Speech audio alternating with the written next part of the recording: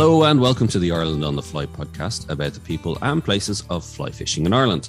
And for this latest episode, we're speaking to Stan McArt, a hugely successful loughs angler who's been capped 29 times for Ireland and at 78 years of age is still going strong on the competition scene.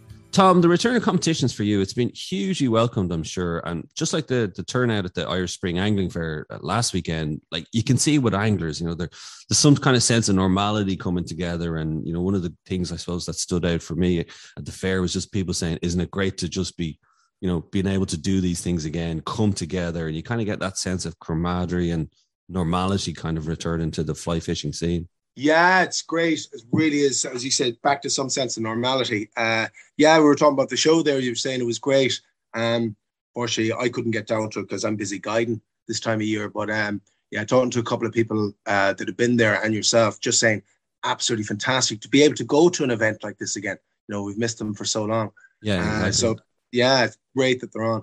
But like the exact same feeling with the competitions. Competitions are back on the run again, and after a 2-year hiatus, and it's great. It's great. I've been in a couple of them, no success, but it's not all about that. It really isn't. And one coming up this weekend now, which is the ITFFA Connacht Cup at Lough Conn. So I'm looking forward to them. It's great. And very interesting there when we were talking to Stan. There's such a social aspect of it. And that's the bit I like. They're not everybody's cup of tea, Darren. I know that. And you meet people who, have bad experiences with them and everything. And I'm not saying that doesn't happen, but like on the main part, there's a really good atmosphere in it. And I think Stan touched on something very good there when we were talking to him, when he said, if you be in the boat with somebody and, no problem telling them what you caught on or whatever. And that happens with most people. And he says, that person will leave the boat that evening as a friend of you, as a friend of yours. You quite often, the morning of a competition, you get into a boat with a stranger. And by the evening time, you could leave with a friend for life. And that's the beauty of it. You get to fish with other people that you wouldn't normally get to fish with. And that's a huge aspect of it. And the other thing I got from it as well is it's that coming together of ideas that actually drives on the sport. I know a bit more maybe kind of from the river side, and I've read up on it more in the sense of what we learned from, the Europeans, whether it was the French, whether it was the Czechs, and how they really brought on new ideas in terms of the development of nymphing and all that side of it. And really got that from Stan in the sense of what you could learn from especially the English anglers, maybe in terms of the still waters there, the ideas that they brought, and that Irish anglers, like Stan talks about the boobies, wasn't it? He was fishing. Yeah, that was actually great. It was great. And I think the funniest thing he said was the first time he was going to try it, when he tried it on, and they got the guy in the boat just sort of looked at it. But it worked. But you've got to try these things. And that's it. That's the thing about competitions. It drives people to try different methods, different ideas. They don't always work. But because they're tried, people will find out. And the boobies was one. The other thing, which I thought was very interesting that he said was, how they've ended up finding fish in Lough Erne, Daphnia feeders, out in the open water, which would have stemmed from competitions in Lough Mask in the World Cup.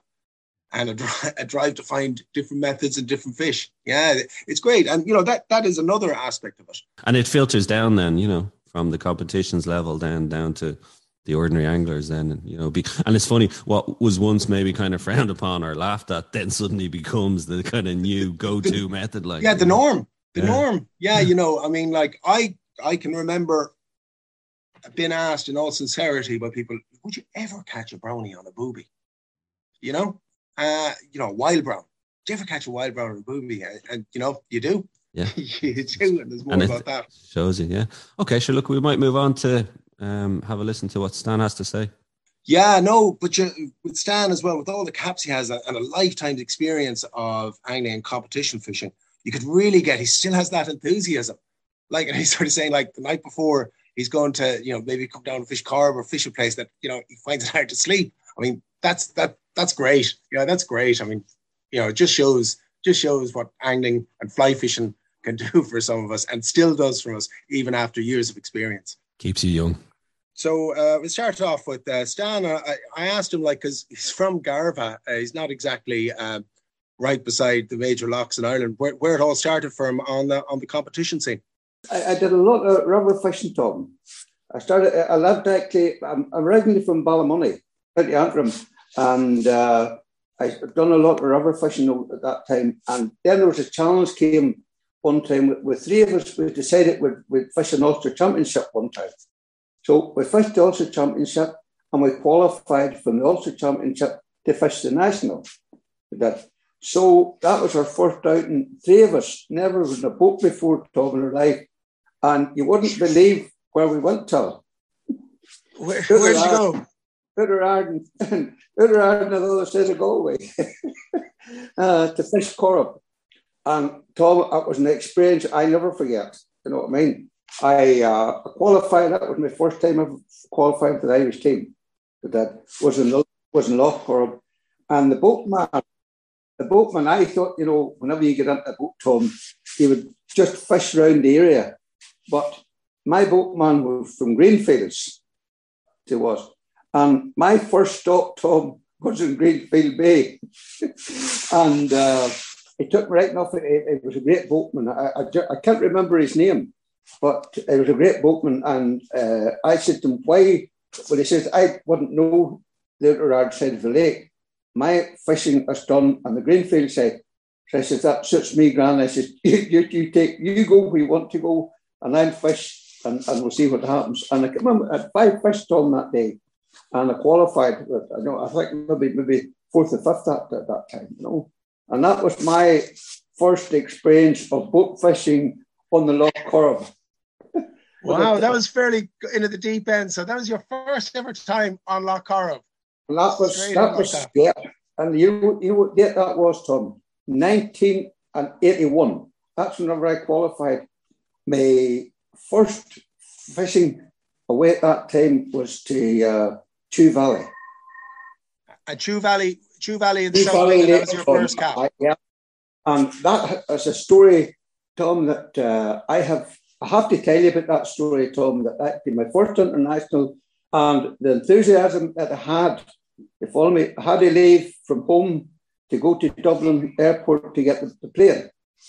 Going out of Belfast, down the M1, the car started backfiring, Tom. It wasn't going well. And you know what I did do? You know the reservation at the centre of the motorway? I seen the gap in the reservation. Straight through the gap, come up the far side to go back into Belfast again. Wasn't 100 yards all. I got, nah. The police, and they pulled me in and they said, you know what you did there? I says, I did, surely. I says, I'm awfully sorry, but I says, it's the excitement of going. He said to me, where are you going? I said, I'm going to fish for Ireland and I have to be at Dublin Airport at a certain time.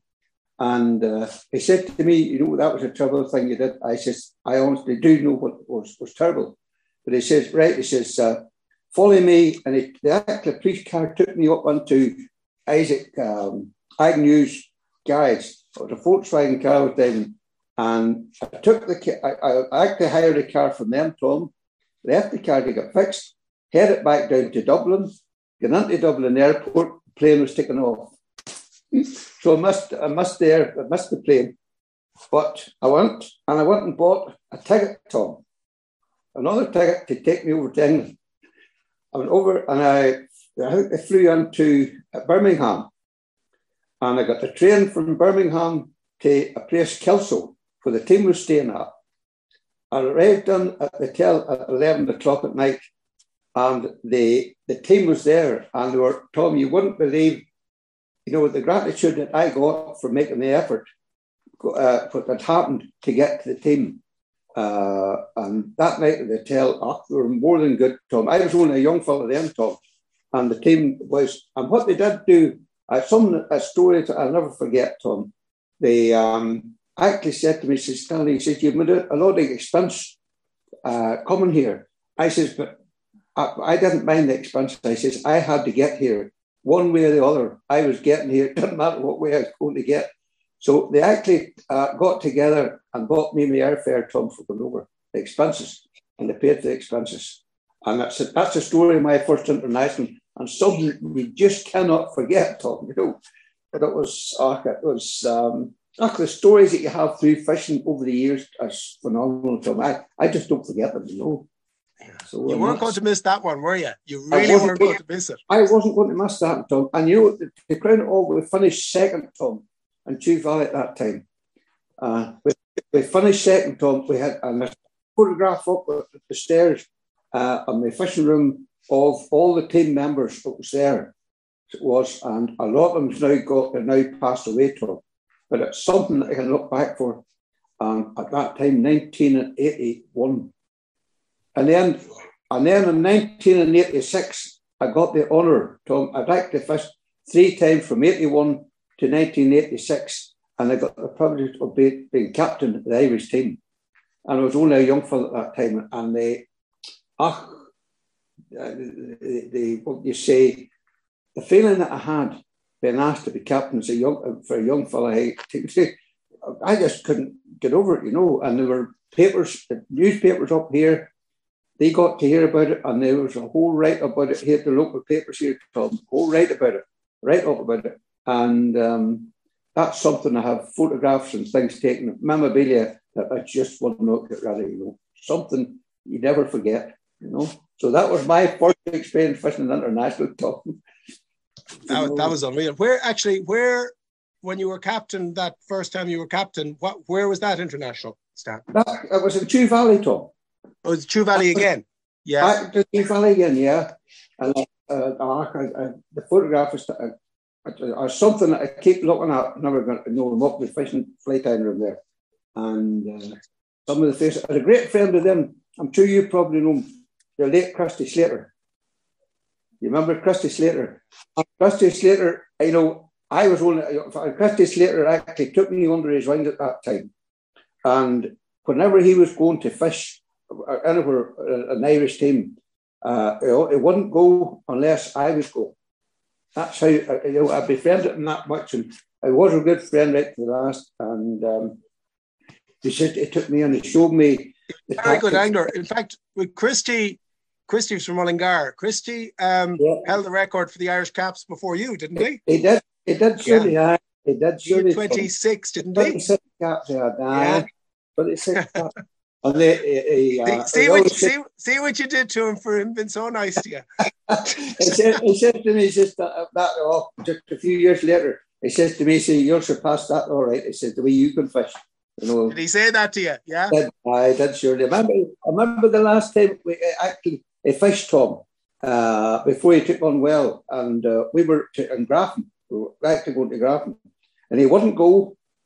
It wasn't going, and they asked me, and I rang him, and I says, Christy, come on. He says, I'm going. He says, and I'm on the team. He says, I'd like you to come along. So he did come, and that was his last thing on fishing an Irish team, Tom. So that was his last cap. That was his last cap. Yeah, it was, surely. But he had actually told, which I never did. He was able to qualify twice on the 1 year. We have 2 chances there. You have the autumn team and the spring team, and he qualified for both of them because years gone by, it's not the same profile I have now, Tom. If you were in the top 4, years gone by, you stayed on, automatically stayed on. You know what I mean? There was a rollover, Stan, if you were in the top 4 of the team in the actual international match. That's correct. You kept your place. You kept your place. I did that a good 2 times too myself, though. Did you? Yeah. I did. That helped you, but actually, you're talking there about a few places, because I was going to ask you, outside of Ireland, let's say we talk about that, but outside of Ireland, where was your favourite venue? I imagine you might tell me Chew, but maybe not. Where was your favourite venue? Lake Menteith. Yeah. Lake Menteith. And I tell you, I remember Loch Leven and Joe Crane. You know Joe Crane very well. Joe came tamer, and we were fishing Loch Leven at an international, and way right round this corner there's a wee bay, and I really think they call it Victoria Bay. Queen Victoria was that's Victoria Bay. And here we've seen the boats, the English boats anchored, sitting and thing. And Joe said to me, he says, "Tell them suspicious looking boys." He says, "There's something going on." So we did it over there, and as soon as we went on, away they went. But anyway, I got a trout, Tom. I hooked a trout with 3 pound, brought it to the boat. Well, the maggots, Tom, this is the truth. The maggot was dropping out it. It was. Joe said, "Would you look?" He says, "That boy was that, Joe." And he said, "Them boys had been ground baiting us." He said, "So we're going to fish this tomorrow." He said, "The maggots." You know what I mean? And we brought it on, and Joe said, "I'm going to tell the manager." He says, at that time, he says, "We'll tell him what was going on." But never was a thing done about it. Tom. Nothing ever happened about it. My God. Because I'm fascinated by this, Tom and Stan, is like, to be at that level where you're fishing, for your country and, internationals.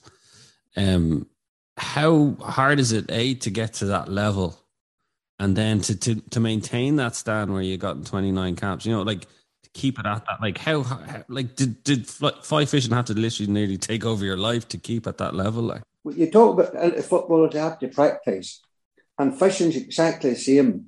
And once you get onto a boat, every island you see or every shallow you see, you're expecting fish on it. So you're trying all the tactics you can think in your head to catch you fish.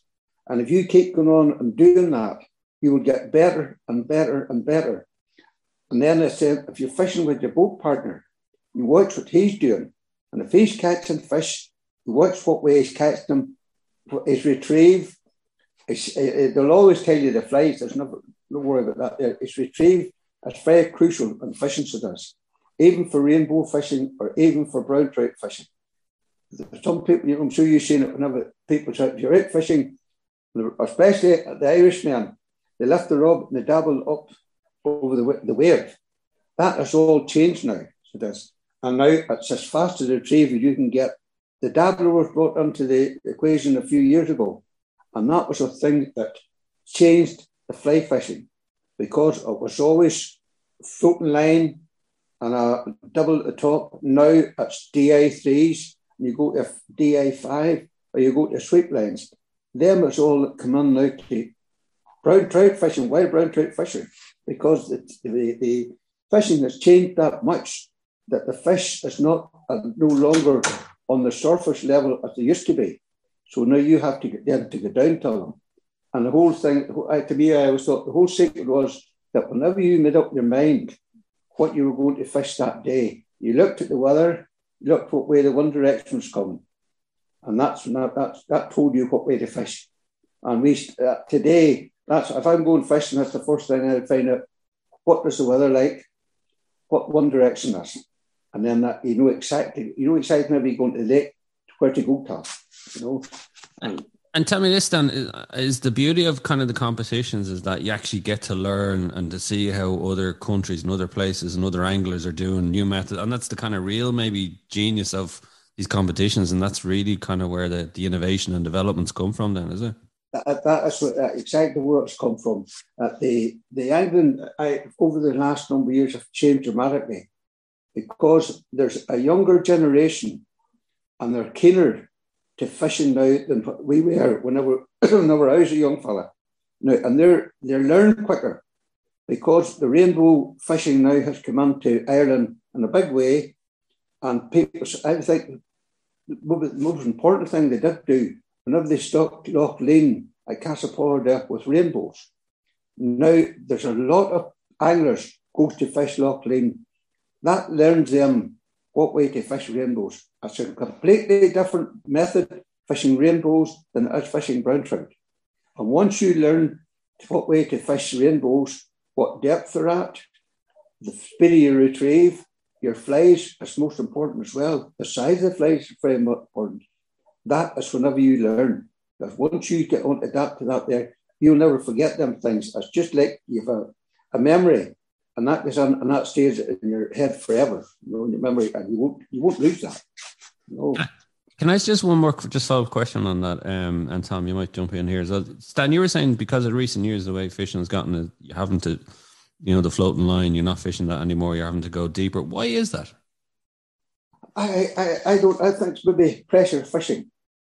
Brown trout fishing over the years. Whenever we were fishing, if you would have seen probably 20 boats out during the mayfly, for instance, you had a great time. But now we have what we call now the Duffer's Fortnight. You heard that phrase before. Now everybody that has a boat is on for that fortnight fishing the mayfly. Some of them haven't a clue about fishing mayfly, and some of them, people, the first thing whenever you're fishing, you catch a fish, you look out round the back of your boat, and the 3 other boats come behind you. So you will not have a second chance on that drift, and that's just pressure of fishing. More people has, I would say, probably more leisure time, and now they're actually taking up fishing to this, and that is why you've pressures on the big brown trout lake fishes. They're all the same, all the same. It's kind of a double-edged sword, isn't it? Like in the sense of we want more people fishing and enjoying it, taking up the sport, but then it also means that is correct. That's what's happening. It's sad, that the brown trout fishing, the wild brown trout fishing, have deteriorated over the last number of years, and I honestly think that that's pressure fishing. Not only that, I am a great believer in catch and release. For brown trout fishing, and wild brown trout fishing in particular, every fish you get should be released, because if you take that fish and hit him in the head, there's nobody else is going to get a chance to catch him again. And that's the bit I try to emphasise to people. Wild brown trout, put him back again, give somebody else a chance to catch that fish. So that's fishing for you now, the way things have changed. Yeah, very interesting. No, I agree with you there, Stan, particularly as well on the fishing pressure, particularly in May. What you said there, you catch a fish in May, you look behind you, and next thing you're thinking of doing the drift again, but you won't, because about 3 or 4 drifts, guys queuing up behind you. And yeah, it's very true what you said. No doubt the pressure on that, and I suppose we have to respond to different methods to try and catch the fish with different styles and something that they're not used to. That's right, Tom. That is correct. Yeah, and I think that brown trout, white brown trout, they're educated, Tom. People think they're a dumb animal or a dumb fish. Just a matter of throwing out a fly and take it. It's not like that anymore. Maybe years going back it's like that, but not anymore. You have to be really good at fishing, Tom, and you know that yourself. To know where to go to, and know what flies to put on. And I think that's very important, whenever you're taking up, and if it's taking up fishing, that's not a thing you're going to learn overnight. That takes years and years of experience to be good. It's actually funny you mentioned that about the educated fish. I was actually speaking to David Norman, who's a bass fishing guide in West Cork, the other day, and I remember the first few times when I was fishing with him, and he's gone away from the daytime fishing for bass, and he's concentrating more on the nighttime fishing, because he says it's you have a better chance of catching. And it's the exact same words he used. The bass are getting educated, he says, because of fishing pressure. And it's fascinating. We're talking about wild brownies in the lake, and we're talking about bass on an Atlantic coastline, and it's the same. Exactly the same, that's right. Yes, that's right. I think, like it's what you said there, both of you, it's a survival instinct. If the fish doesn't adapt, they don't survive. So and they're wild. Yeah. That's correct, They're wild. It's funny. The only time I'll ever see fish near to the boat, just what you said there, the only time I ever see brownies on the lake here near to the boat is when I'm doing the nighttime fishing on the dry buzzer. Yes. It's the only time. I don't know if you see it as well, Stan, in evening time. It's the only time they're not afraid of the boat, because they can't really see it. The lake comes alive, Tom. I always say the lake great. comes alive. No, I think they know. I actually think they know. It comes a certain stage in the day there that the boats is off it, and they have the whole lake to themselves, and they can come and they can cruise about. You know what I mean? And that's great. I always think it's great. Like yourself, if I have to go to fish like the Corrib, I'm to go to a 6-hour journey for me. Do you follow me? And if I go to the Greenfield side, it's 4 hours. You know what I mean? Or to go to Mass, it's 4 hours. But you don't mind if you're keen on fishing. Mileage makes no difference to you. You just cannot wait.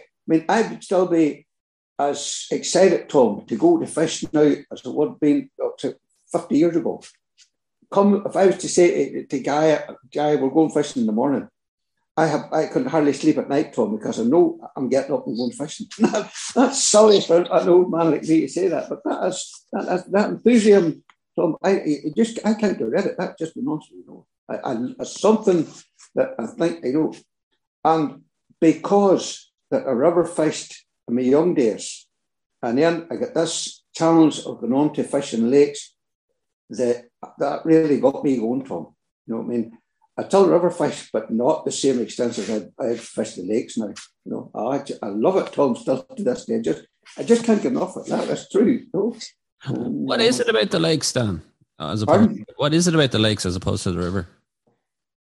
The challenge. If you go into a river, you can wade a river, and it's only 30 yards wide.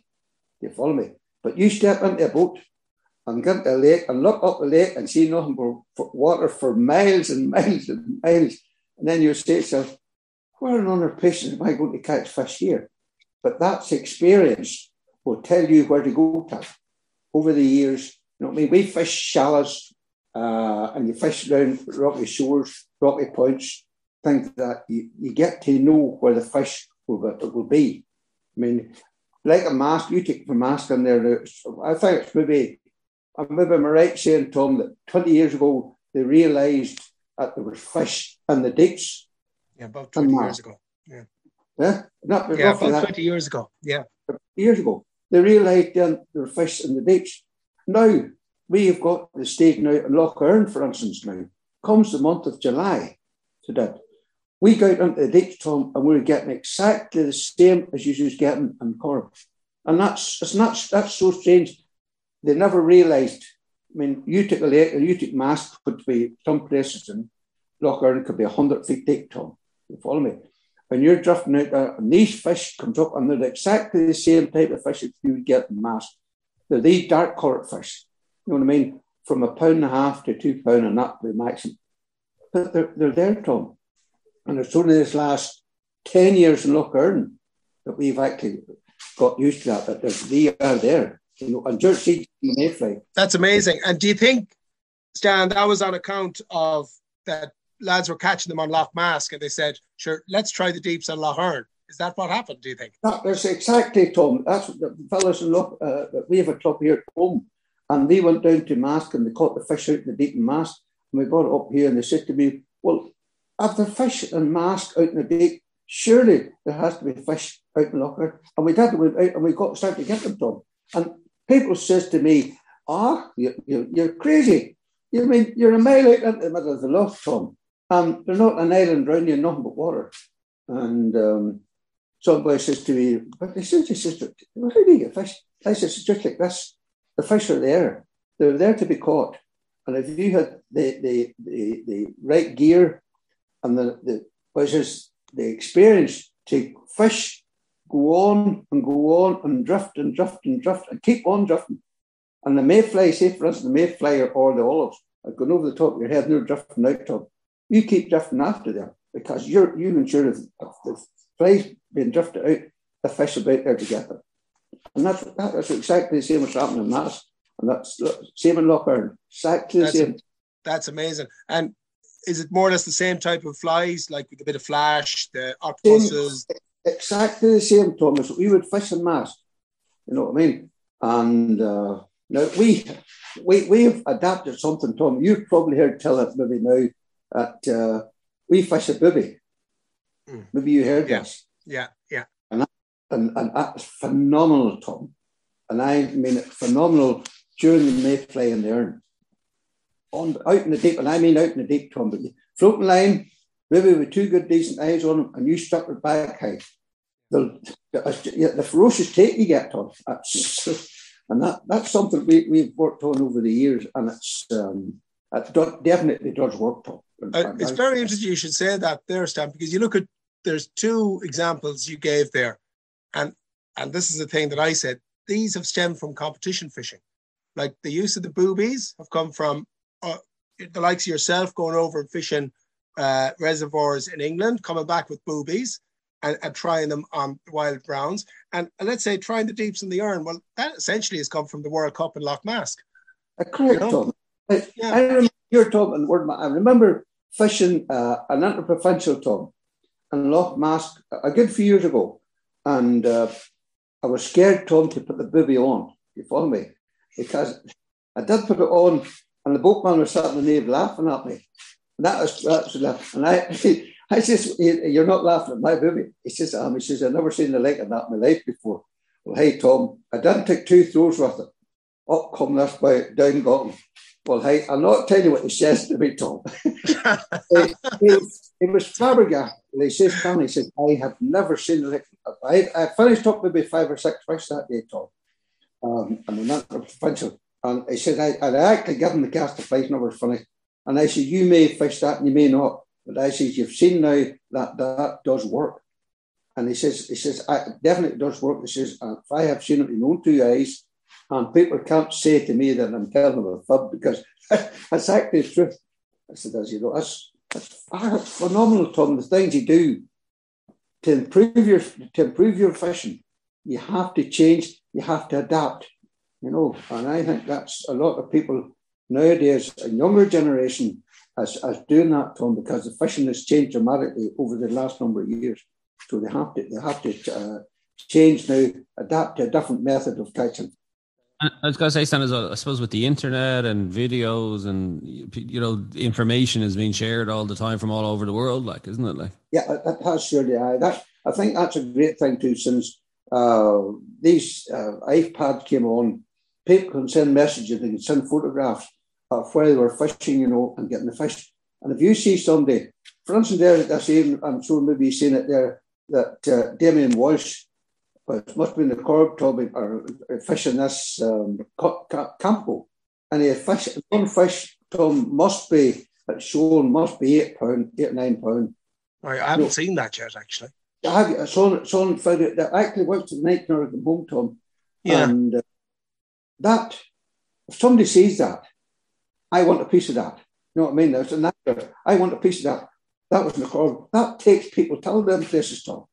No, that, you know, you have to, there's no use in sitting in the house watching a video and saying, that was easy fishing. Go and try it yourself and see how easy it is. And see how it's done. That's to me, you have to learn to fish properly, Tom. You know, it's not learn overnight. Although you've just said something there now, Stan, it just made me think. If we had this communications back in the 80s, we'd never had the dabbler. Because the dabbler only came along because it was a botched phone call. That was right. Tell me that. You see, it was relayed. Dressing was relayed over the phone, Stan, wasn't it? The whole thing was relayed over the Donald McLaren. I rang and asked Freddie for the tying of the gosling. Yeah. You know, and he tied up the fly exactly the same as the gosling. But you know, we would put on the gosling ring wouldn't be bronze mallard. Yeah. So Donald had told him mallard, and he had thought he meant bronze mallard, but he actually meant the white speckled mallard. Right, Tom, yeah. So he told him he kept it over with bronze mallard. And sure, that took off big time. It was a phenomenal fly for years. Yeah, then still is. Every fly, Tom, it's a good fly. And then all of a sudden, somebody will tie it, a green Peter dabbler, what we call a mayfly dabbler. They're all being changed, Tom. Instead of keeping one fly was the dabbler. There were 2 of them. To me, there's 2 of them, and the only 2 dabblers that's worth fishing to the present day is the Clark one and the Golden one. And every other man, you know what an angler's like, Tom. I do it myself. I won't blame anybody else because I got to the fly tying room there, and the first thing came into my head is a dabbler. And you would change it, actually put something stupid on it. And then you say, oh, that looks well. Now you go and give it a throw. No, it's strange way fishing has changed, Tom, over the last number of years. Flies yourself, Tom, you know, it's like flies have changed dramatically, you know, compared to what we did 30 years ago. You know what I mean? I get the real sense of it, Stan and Tom, is that as well as kind of the sharing of the information from the competitions, it also helps to kind of blow kind of traditional conservative attitudes, you know, in kind of the local areas. Oh no, we never did. You know, that's like you were talking about the booby there, Stan. Yes, you'd have never tried it if you hadn't, you know, seen it working in the competitions. And that's right. There, you definitely wouldn't know. You know what I mean? To somebody actually sees it working, And then they know to themselves, if you were in a boat along with me, right, no, and you see me fishing a bibby and catching fish, you would automatically then say, that is working. I mean, give me one. You know what I mean? But you wouldn't have to give, because I'd be giving you one anyway. But that's what happens. And then he takes it, and then he goes somewhere else, and he fishes it, catches fish with another partner, and that's how it escalates, you know. And that's why the dabbler got so good. They follow me over the years, because the more anglers kept it to themselves for a few years there. And then everybody got it, and then everybody was catching fish on it. You're kind of the pioneers, like, isn't it? Yeah. It just seems to escalate. You know what I mean? Always is something that if you create a fly that's consistently catching fish, you follow me? That is what people's looking for. You will give him one, and he will take it, and he will tie one. He will give it to his friend. His friend will give it to his friend, and that's where it comes in. Everybody's out, and they're catching fish on that particular fly. I love to see that. I'm not one of these people that can hide flies, because there's no point in hiding flies. Give your flies that you're catching the fish on your partner, because if you come in at the end of the day and he has 6 fish and you have 6 fish, you're friends for life. But go out and fish and you catching 6 fish in one fly and him comes in with no fish.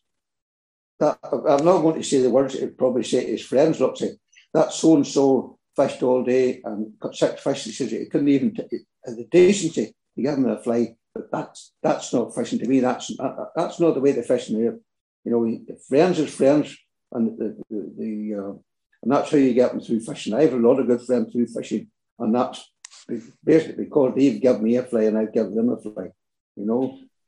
Tell me this: who are the great innovators, like in terms of kind of through the competition? Like I was thinking in terms of, you know, river fishing. You know, you think of kind of the Czechs and, you know, maybe the French as well in terms of, you know, what they've kind of advanced in terms of the skills necessary. Like, or is it a case of everybody's just learning off each other and pushing each other, or is there anybody leading the way? Like, no, you'll always get an angler or come up with a new method. It doesn't matter, you know. I mean, even when he started his fishing, maybe it produced something, a fly that will catch fish. Now, for instance, have you seen? And the rivers now, they're fishing these gold heads, these what they call these jigs now. They're actually now fishing salmon with these and catching salmon on them. Do you follow me? And that, I do it over my own river here, home here, for the salmon. And we're catching salmon on these gold heads. And that seems crazy, but it's a method of fishing now. There's a private fishery here on the River Bann here, in Cairn Row, we call it, and it's a primary bait of salmon fishing you can get in Europe. And it was that good that they actually banned the boys using these gold head baits, because they were catching salmon after salmon. And that is the gospel truth. It's a new method of catching salmon. And everybody's taken on to it now. And that's just something that somebody has created out of actually nothing. Just a river fly, they tried it different ways. And I think the French boys, remember right in saying this, was the first instigator of these, what they call the tungsten bead. That's what they're used nowadays. And then that escalated, and people was fished them here, and then they brought them over here. And good anglers, they will use them. And once they use them and start catching fish, that's like lifting the phone or put it on the news and say such and such was out today and get 3 or 4 fish on a bait. Everybody's at it there. It's a new, just a complete new method. It's something, you know, in fishing it will never change. There'll always be somebody, an angler, that will come up with some new method. You know, there has to be like that, because you would get bored of going out every day doing exactly the same thing, whereas somebody comes up with a new method. That you're back to school again and learning what way to do it. That's the great thing about the sport, isn't it? Like, you know, because it's, you know, you're always learning. There's always something new. Oh yeah, I always say there's not an angler in the world knows it all. You couldn't know it all. Somebody will be better than you, like, because of new method will come up. You know. Yeah, I think it's great actually, and funny you touched on it there with the boobies. And when I started using the boobies on the wild browns, and when they started working, it's actually really nice. And you go, wow, this does work. Well, you know, That's a method that people would laugh at. Because I actually was kind of laughing the first time it started working for me on mask. Now, I have to say, my own view is I think you move a lot more fish sometimes because they'll chase after it. Correct. But like the fish started following me. I was actually laughing. I just got, my God, I'm fishing a booby on one of the premier wild brown trout lakes, and it's working.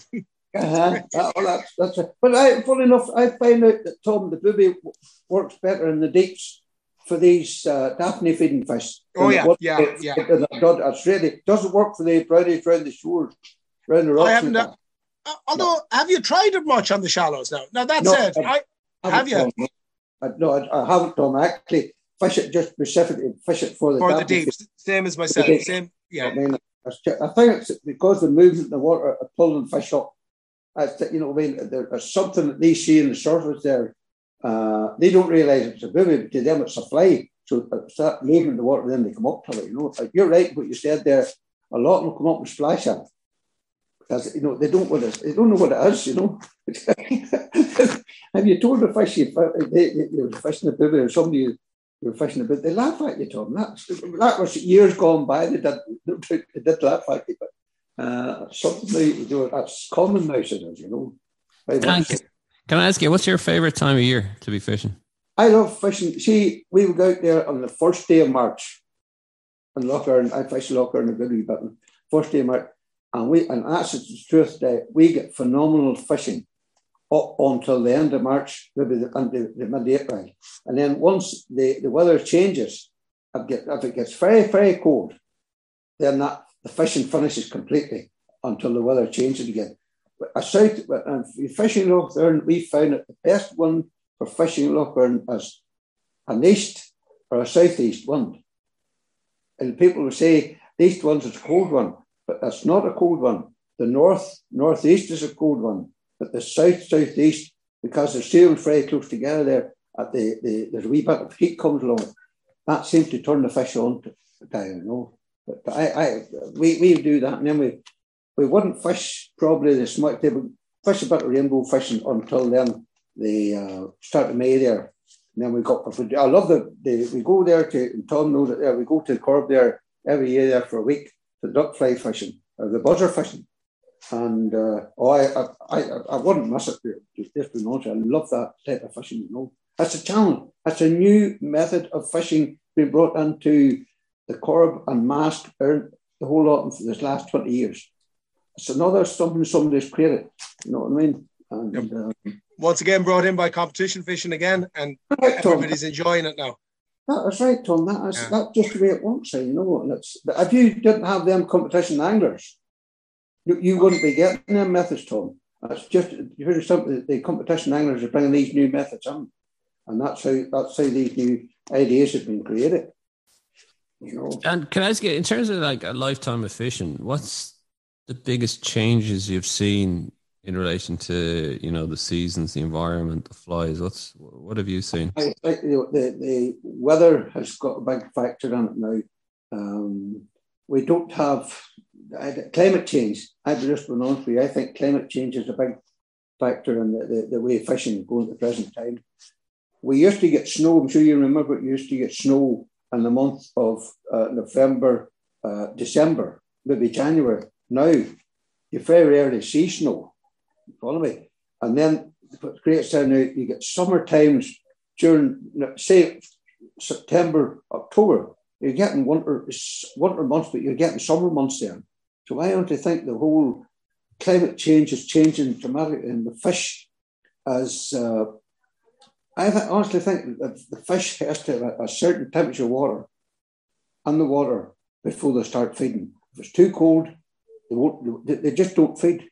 And that's my theory on the way the climate change is changing, the way fish feeds now. And even there, and I'm sure you've seen it. Maybe Tom had probably seen it. Even if you're out fishing for rainbows there too, and you fishing for rainbows, and you get a nice soft, what we call a nice soft wave on it. You follow me? The fish will come up and rise on it. But if you get what we call a hard, wintry wave on it, the fish won't feed, they go down. We've seen that there this last number of years, a harsh wind, fish won't feed on it.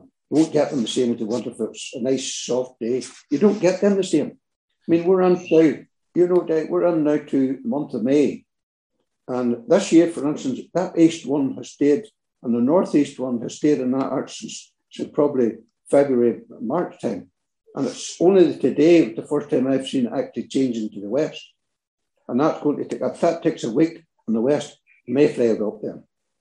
Because that changes over the weather's changed. The temperature will come up there. If you get the weather change, then the temperature, when the sun comes out, then the temperature comes up because the wind is active back to the north or to the south or west. And that's where the heat comes from. That's my theory on it there, but some people may have different thoughts, but that's my thought. It's been for a long number of years now, so. Yeah, it's interesting, very, very, very true, I think, as well, Stan. So after all your fishing, what's your most memorable fish then? The most memorable fish. Memorable fish, Tom, that I ever caught.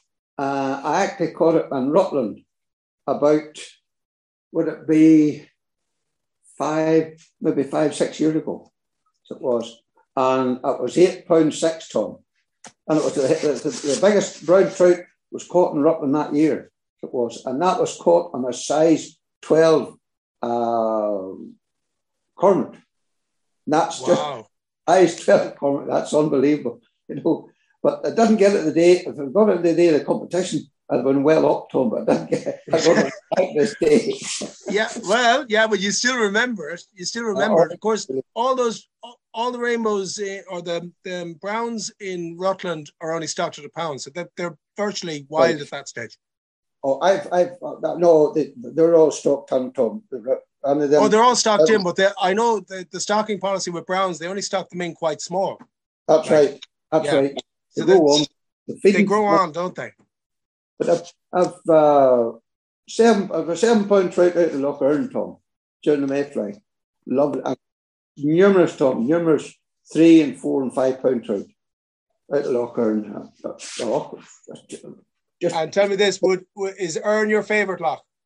It would be, Tom, because it's local to me. I mean, I'm only an hour and a half from it, Tom. If I go to Emmy, I can go to Loch Earn and I keep the boat in at Kesh. She stays on a farm down in Kesh, so it's only a matter of going down, hook it onto the back of the car, and I can go anywhere and go to Mask, Corb, you name it. It's sitting there for me, So, and but it's Corb will be my second, Tom, because there's something special about the Corb that whenever you throw a line in the Corb, you don't know what's going to hook on at the end. Again, it could be a pound trout or it could be 10 pound. There's something special about it. Just because I've been at it that number of years, something special. Something special indeed. Well, yeah, that's. Hey, Stan, listen, that's great. It's been absolutely great talking to you. Really great to hear from some of your experiences and what you have to say. So, listen, thanks very much. Thanks for joining us, Stan. Welcome, Tom. Good to chat to you. Our thanks to Stan McArt for joining us on the show. So don't forget to rate, review, and follow the Ireland on the Fly podcast on Apple, Spotify, or wherever you get your podcasts from. Plus, you can keep up to date on IrelandOnTheFly.com as well as on Instagram. And myself and Tom will be back with another episode about the people and places of fly fishing in Ireland.